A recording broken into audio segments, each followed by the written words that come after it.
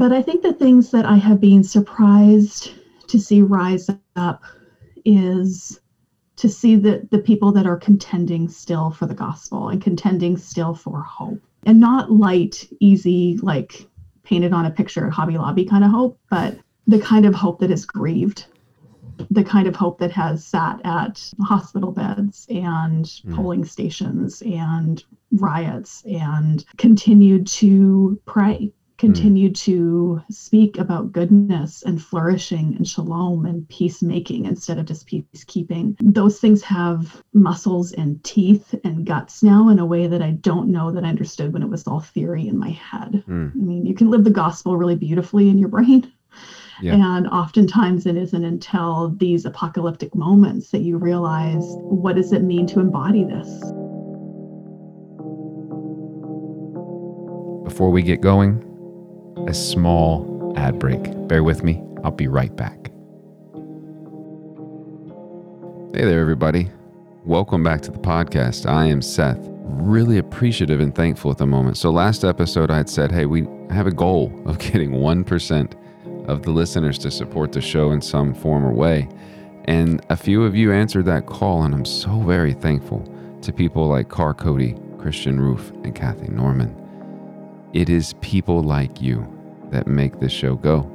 And I am so very, very, very thankful. You should join them and also support the show if you're able. And if you're not, I know that that's a thing and stressful for some people. I want you to feel no obligation to do so. I'm just glad that you're here and listening. So if there's something that has been pressure cooking amongst many of us this past year, I think it is just stress, right? We're all worked to the bone, or we're not working at all, and that's adding stress. School is crazy because of COVID. People are finding new rhythms. Daycare workers are doing things that they were never hired to do. School teachers doing things they were never hired to do. I'm doing things, you're doing things that we were never prepared to do. Though I do find it amazing that for the most part, we always pick up the call and we always do what needs to be done for the most part. But something that has fallen away, at least for many people, is a practice of prayer, I think. Not a petitionary, God, we need you to do this prayer, but a prayer intended as a meditation to help each other learn to grieve and lament and cry out, to help fix things that we feel are broken. That matters. So brought on Sarah Bessey. Sarah Bessey has collated a bunch of prayers from many beautiful people that have written words with such grace and such compassion and also such rage and just such emotion. It is an amazing compilation. It's a very, very good book. For those of you on the Patreon level for a book, it's this month's book and it should be mailed out on Monday, I think. I really hope that you enjoy it. So let's get going.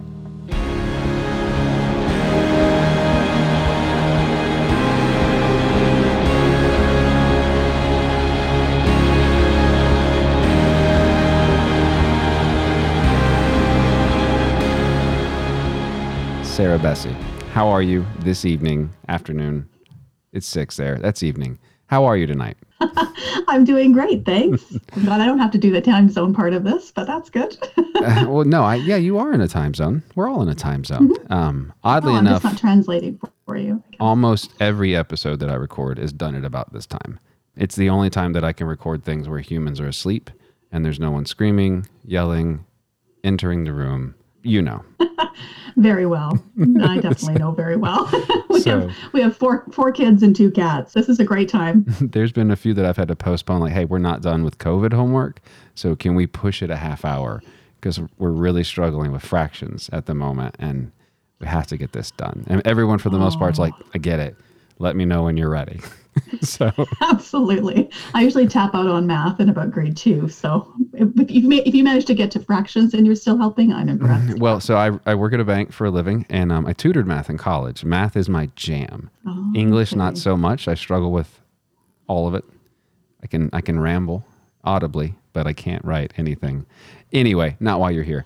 Who is Sarah Bessey? I can't think that most people don't know who you are, but on the off chance that there are 14 people listening, they're like, okay, well, who is Sarah? What is that? Who, how, whatever you want to say with that. See, told you I struggle with the words. You know, I guess we'll start with existential questions. That's fine. So I'm a writer. I guess that's probably the main way that most people would know who I am if they've come across that in any way. My first book was called Jesus Feminist.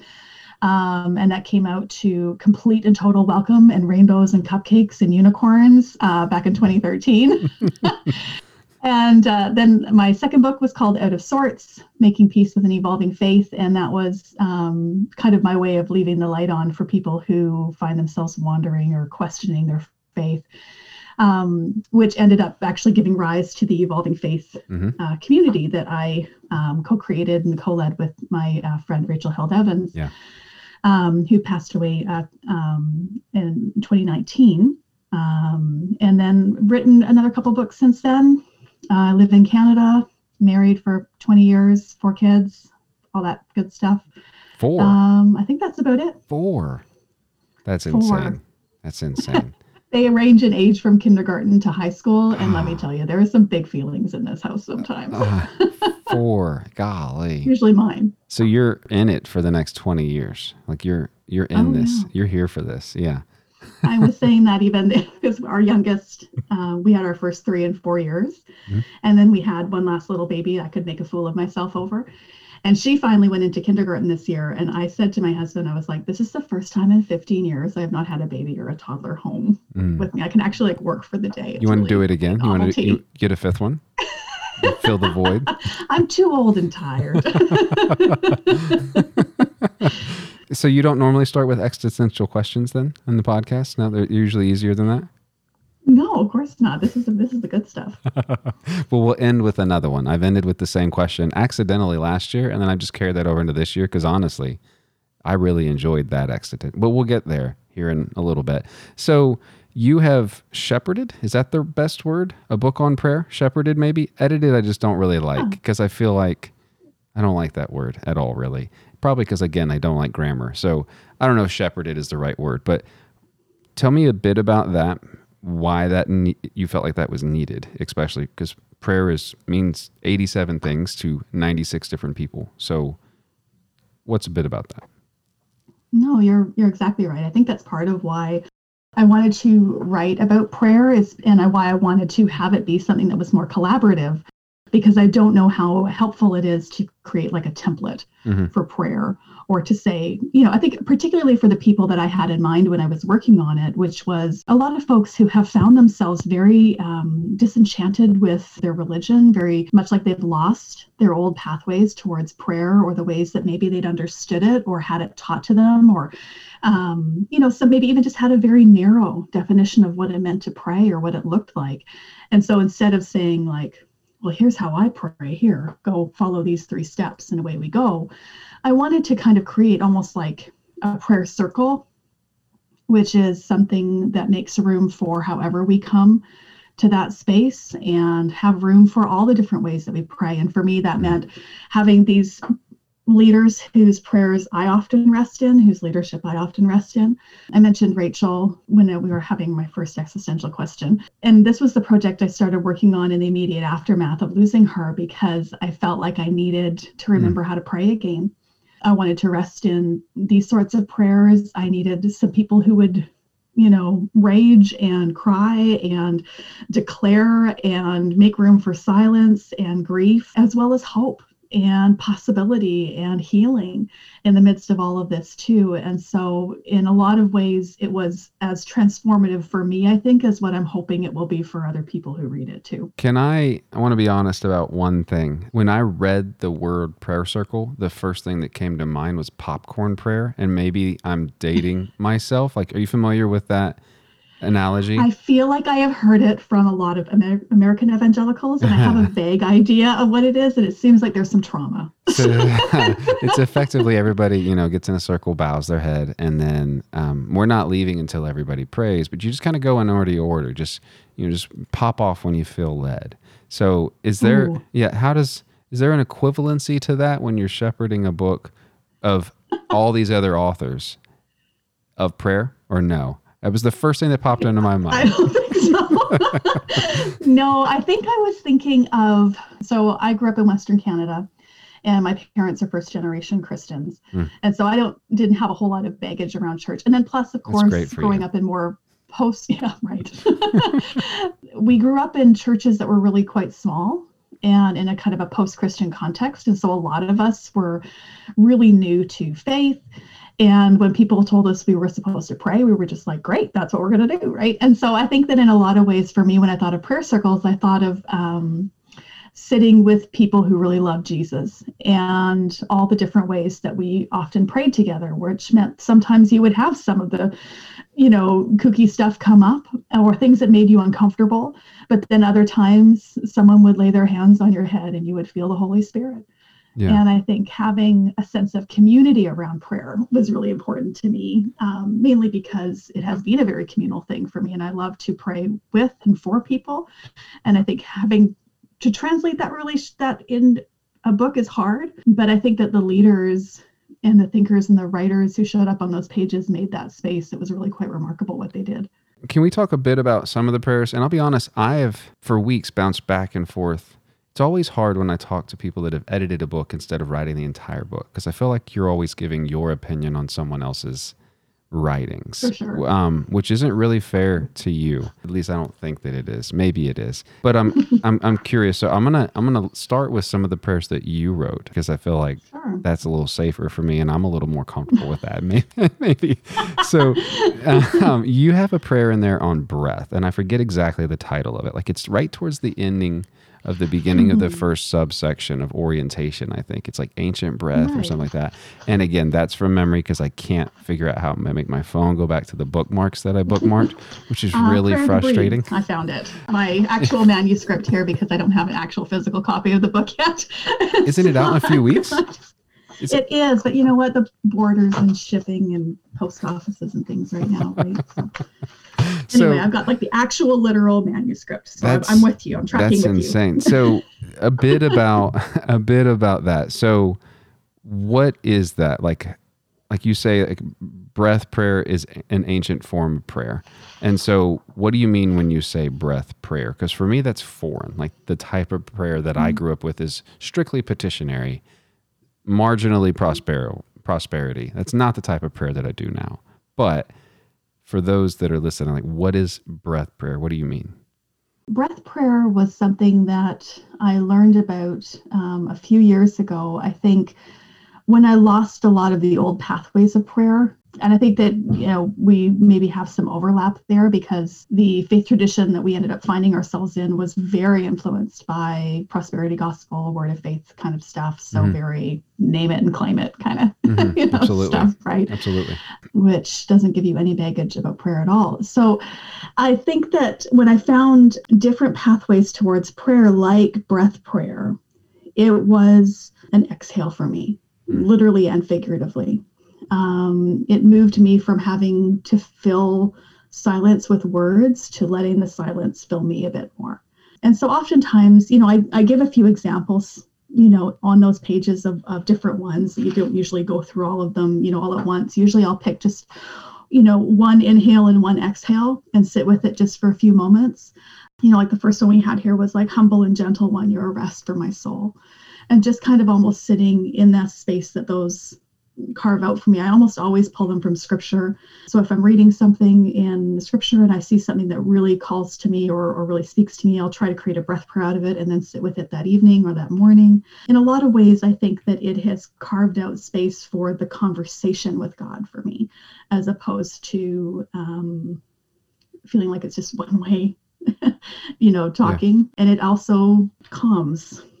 I find it very calming and very centering in a lot of ways, as it centers me not necessarily on my own self, but on the nature and character of God, even on what I hope about God. And even that could be a form of healing. It took me halfway through the book to realize that I don't believe there are any male voiced prayers in the book. I think that that's correct. Every prayer author is female. Yeah. So I don't really care the reasoning behind that. And I'll tell you why. I have enough of that in my life. And so I always find it very helpful to have female voices. And I often hear God more when women preach because it's a different perspective. So thank you for that. I found myself off put at the amount of rage in many of these prayers. At least it feels that way. Like there's one on prayer of like a weary, again, the name escapes me, maybe prayer for weary black woman. Maybe that's the name of it, maybe it's not. There's like a prayer for the tired, angry ones. Like there's just a lot of rage. Can you speak to a bit of that about maybe why that's okay? Because I think a lot of people have been told you're not allowed to yell or scream at anybody but humans, and kind of maybe why that's cathartic and maybe why that's healthy when we pray. Yeah, there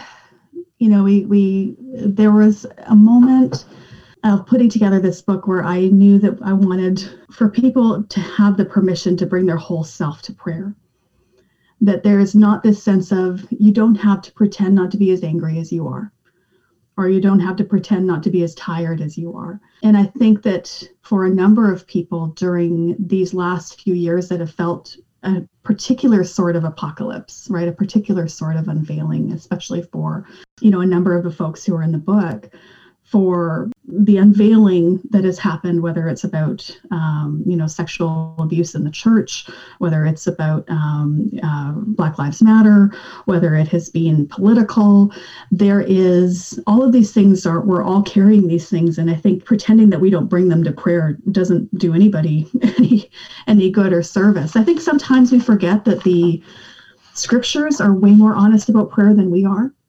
And what I saw oftentimes in prayers like that were Psalms.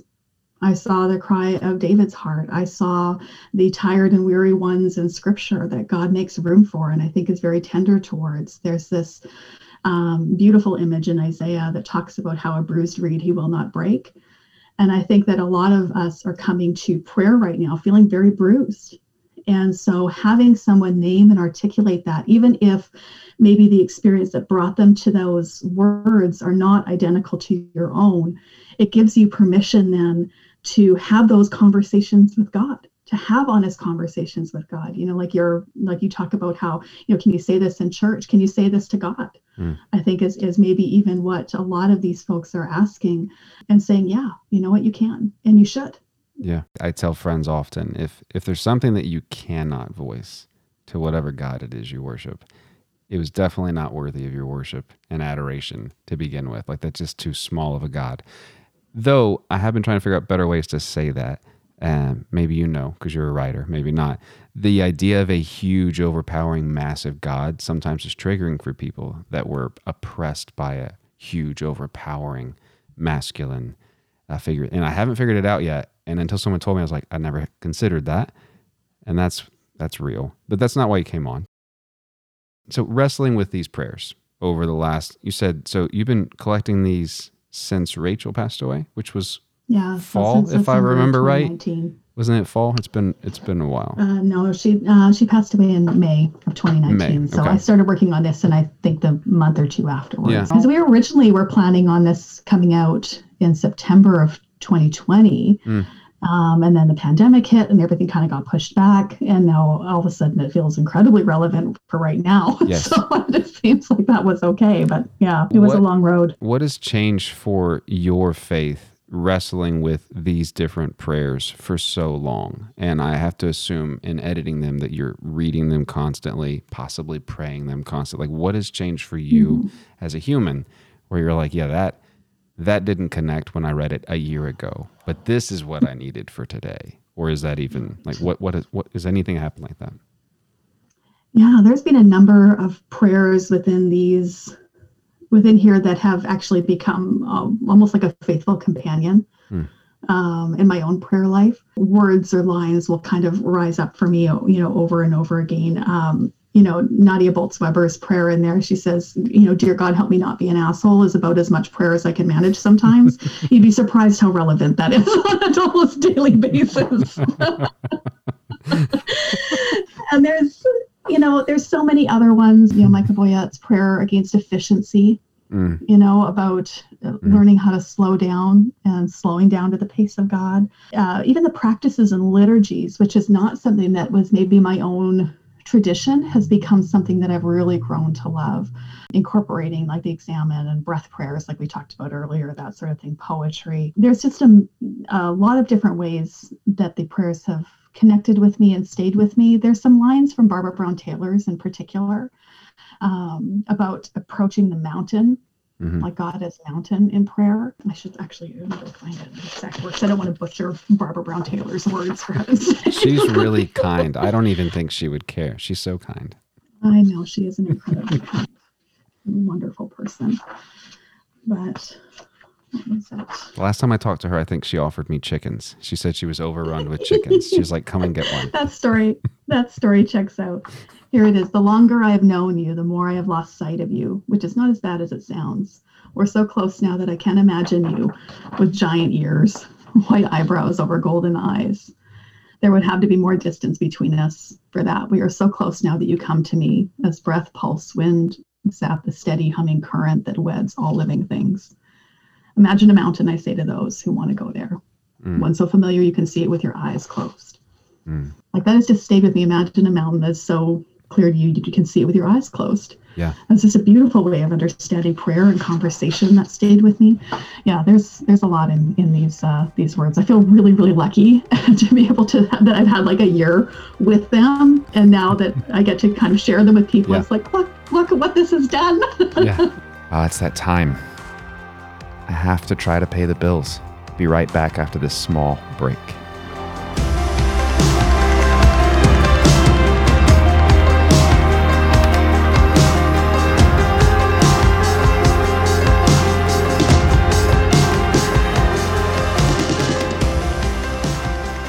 There is a line in actually Nadia's prayer that struck me, and I have come back to it quite a bit. So there's a line, she says, bless the things we mistakenly think are already dead, which is right after a couple paragraphs after the Luke, scripture that she has woven in there. So I'm curious, what for you as a conscientious observer, and you have a lot of conversations with a lot of people, and you're in contact with, what do you think that we as a church or we as a people maybe have written off as already dead, that if we could possibly spend some time in prayer would motivate us to action that would actually come to life, which honestly is the gospel? How amazing would that be? But just curious your thoughts on that. That's a really good question. I know you have a lot of really interesting conversations, so I might like to hear your answer to that too. So hang on to that one. That's not how this works. That's not how this works. Oh, rats. I think that's one of the things that I have really felt very acutely maybe during this time is, I mentioned earlier, like apocalypse, right? Which is a big, scary word, especially for, a lot of folks who maybe have, tent revival, sort of things, memories or things going on. But the real meaning of the word apocalypse is unveiling, right? It's a revelation, it's a revealing. I think it's the sense that this is where we have been revealed. And it can feel like dying to be that undone. We've seen, I think, the aspects of the church that maybe should die, that we can let go. We can open up our hands and let those things sink to the bottom, maybe at last, because they're just pulling us down. But I think the things that I have been surprised to see rise up is to see the people that are contending still for the gospel and contending still for hope, and not light, easy, like painted on a picture at Hobby Lobby kind of hope, but the kind of hope that is grieved, the kind of hope that has sat at hospital beds and polling stations and riots and continued to pray, continued to speak about goodness and flourishing and shalom and peacemaking instead of just peacekeeping. Those things have muscles and teeth and guts now in a way that I don't know that I understood when it was all theory in my head. I mean, you can live the gospel really beautifully in your brain. Yeah. And oftentimes it isn't until these apocalyptic moments that you realize, what does it mean to embody this? And I think that embodiment is maybe what's being birthed, because nobody can pretend anymore that the apocalypse hasn't happened and that we aren't completely revealed. So now what? Yeah. I don't know if that exactly answers your question. But. No, it's fine. I'll try to answer the question because you asked me to. But Again, I will say that's not how these work. But again, that goes back to what you said. I don't even know if I was recording yet of like a bio on the website or whatever. Like, I just don't often find my opinion all that consequential. But what I would say from having these conversations in emails and private message, and sometimes people will say, hey, can I call you? I'm like, sure, here's my number. Call me at work. Let's talk, is I honestly think something that has been dead, at least in the faith that I grew up in, is the ability to expect things to sometimes be really bad and expect them to remain bad. And I know that sounds awful, but I've come to realize so much of Scripture is lament and is sitting in that lament. And I'll use something that I think a friend of the show, Mark Charles, has said is, you have to sit in that lament long enough that God shows up. You don't get out because you're tired of being upset about something. You just rest in it for as long as it takes.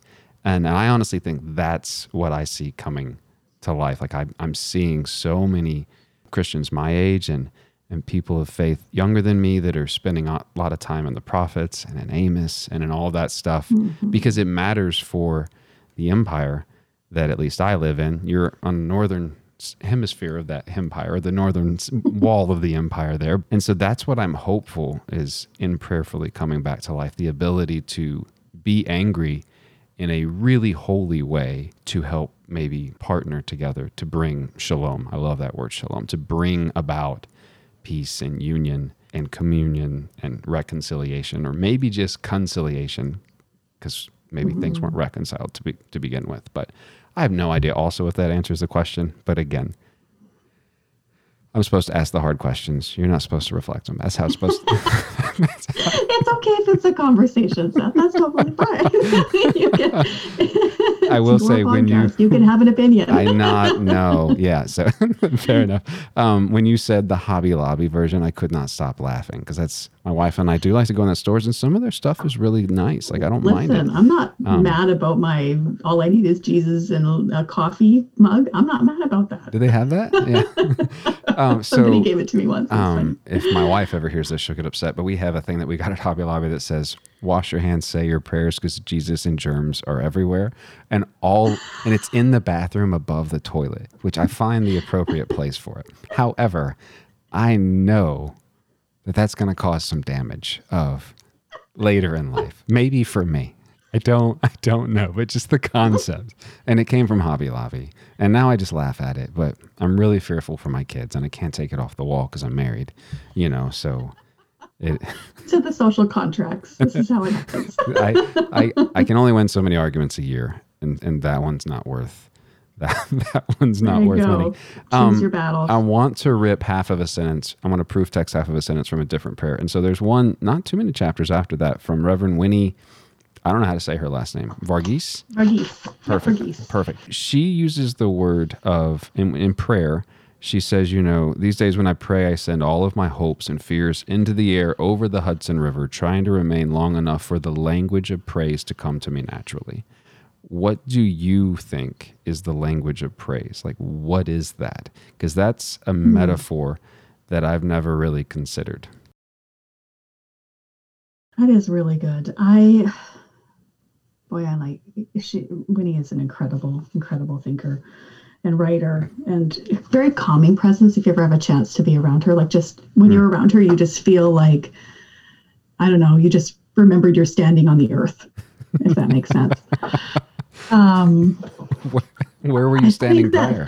I don't know. Like, how sometimes you can just get so caught up in whatever's going on, you forget like, oh, this is happening. I think that if I think about what the language of praise is right now for me, I mean, and again, these things shift and, evolve over your lifetime.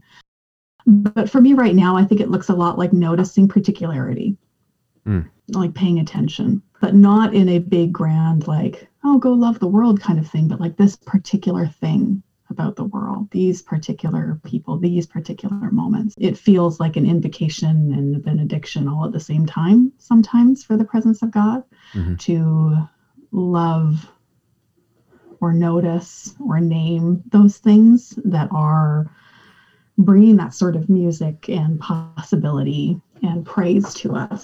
I think a lot of times we can have a lot of baggage around some of those big churchy words like praise and worship and repentance and, whatever else. And I get it. I mean, I've grappled with them off and on for 2 decades, it feels like right now.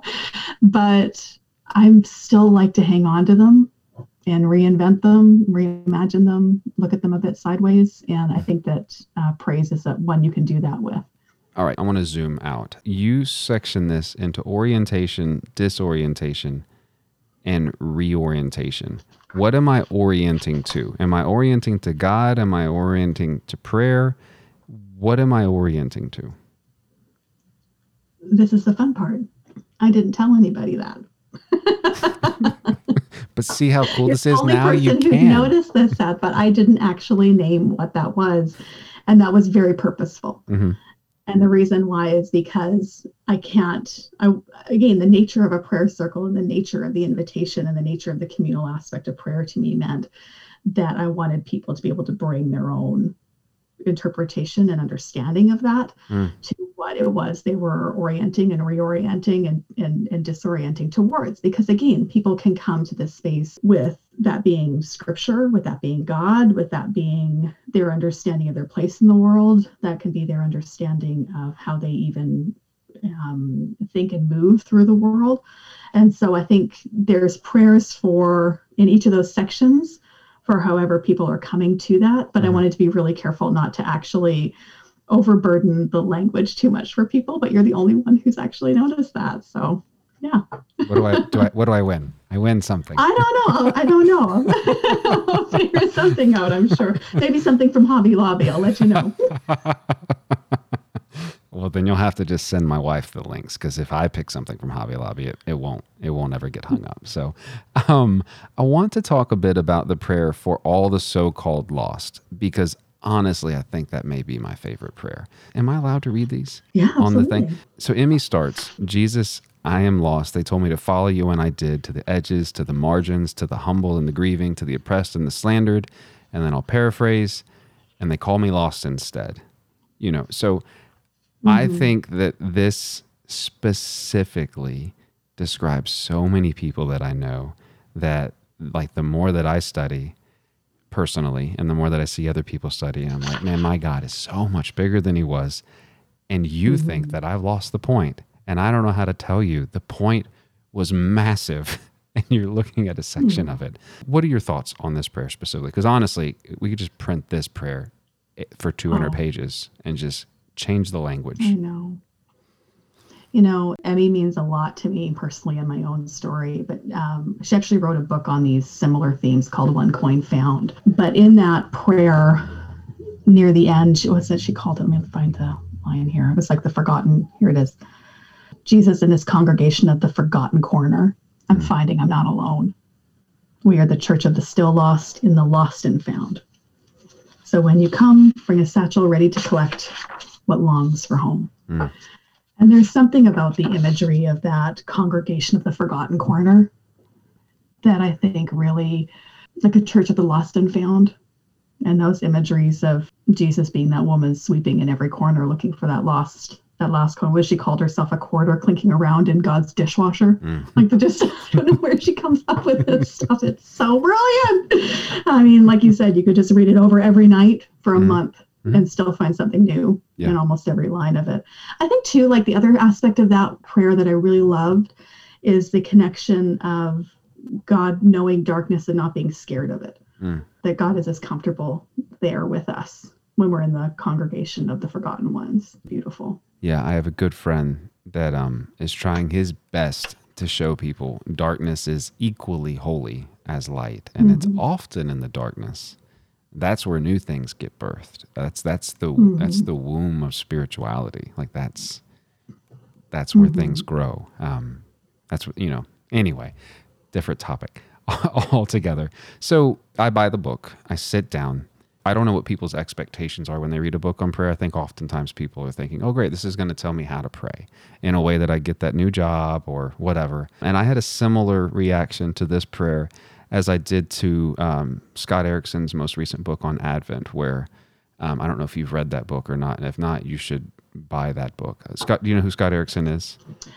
Yes, and I have not read it yet, but I It's keep hearing that fantastic, it's but honestly, amazing. it's not a Lent book. It's not a Advent book. It's just, I don't know how to describe that book, but you walk away from it and you're like, well, that's not what I expected. So what are you expecting that at the end of the book, people close the chapter? There's pages, at least from what the Kindle copy says, where I can take Mhm. notes and maybe journal some thoughts. But what are you hoping at the end that people like set it aside and they're like, okay, now what? Right. I think that there was part of me that really kind of liked the sneakiness of several aspects of this book. I think because, like you said, we have kind of this preconceived notion in our head of what we think a book about prayer, especially a book about prayer that's exclusively written by women, and yet not marketed as exclusively for women, or positioned that way. I think that sometimes we have this certain idea in our head of what this is going to look like. And I liked the subversiveness. I liked the surprise of it. I liked that there were moments in this book that would make people go, "Hang on a minute, can you say that?"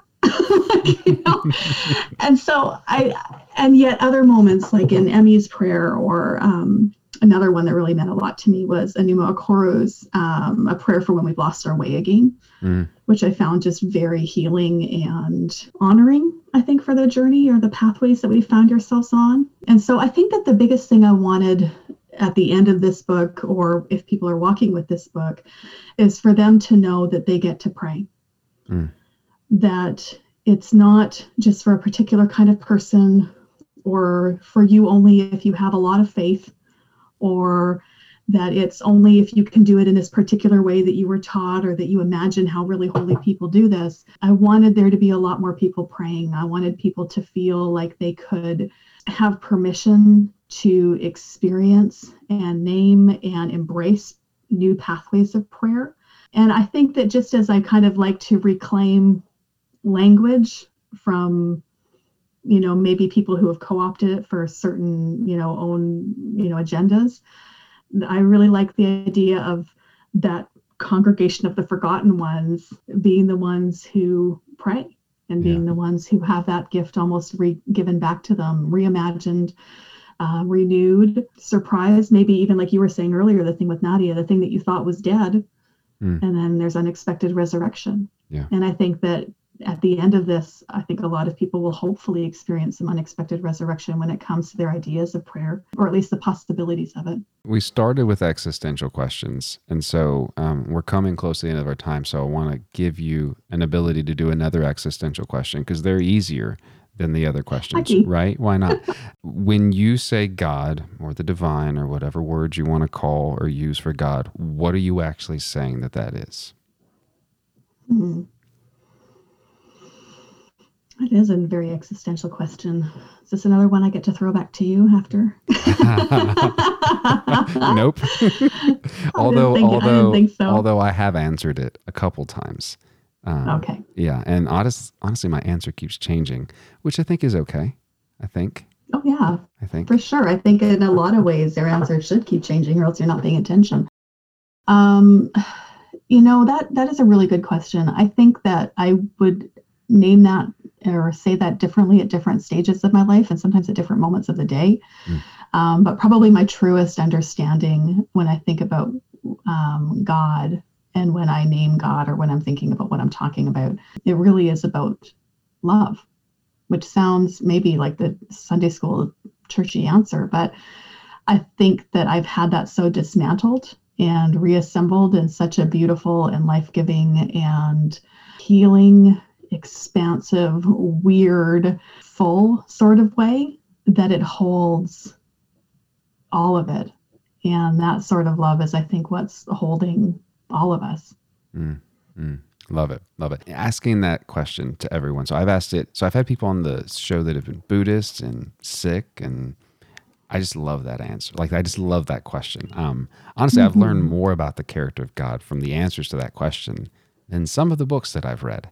And I don't know why, and I can't put my finger on why, but I absolutely love it. So where on the internet or bookstore, or where do you want people to go to do all things Sarah Bessey, or the book, or this is that part of the show that we get to say, here's where you go to do the things?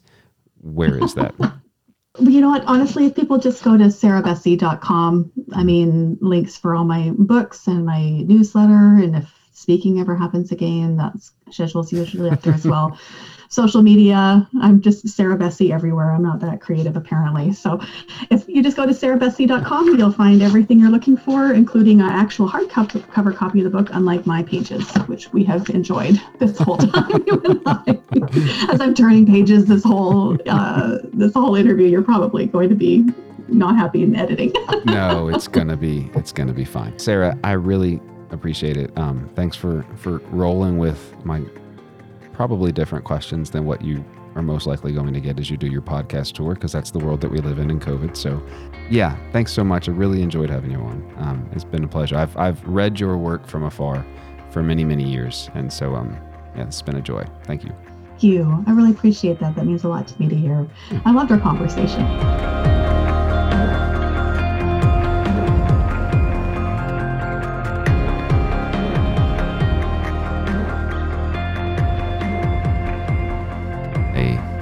Me again, Seth. So I will talk to you in a week, but I really want to say something different today. So find a practice of prayer that's new for you. There are many avenues and streams to dip into, but I will promise you, if you can do that, God will get so big. Not in an oppressive way. God will get so big in a way that you realize you were in a tiny creek, wading in the water up to your ankles, and you thought that was God. And it's not. So find a new practice of prayer and intentionally try to do it every day. Let's see what happens. I pray that you're well, that you're blessed, that when you look back on each day, you find gratitude, you find things to question, that you document your lives mentally in a way that you're looking for joy expectantly. Because when you look for it, I promise you'll find it. Take care, everyone.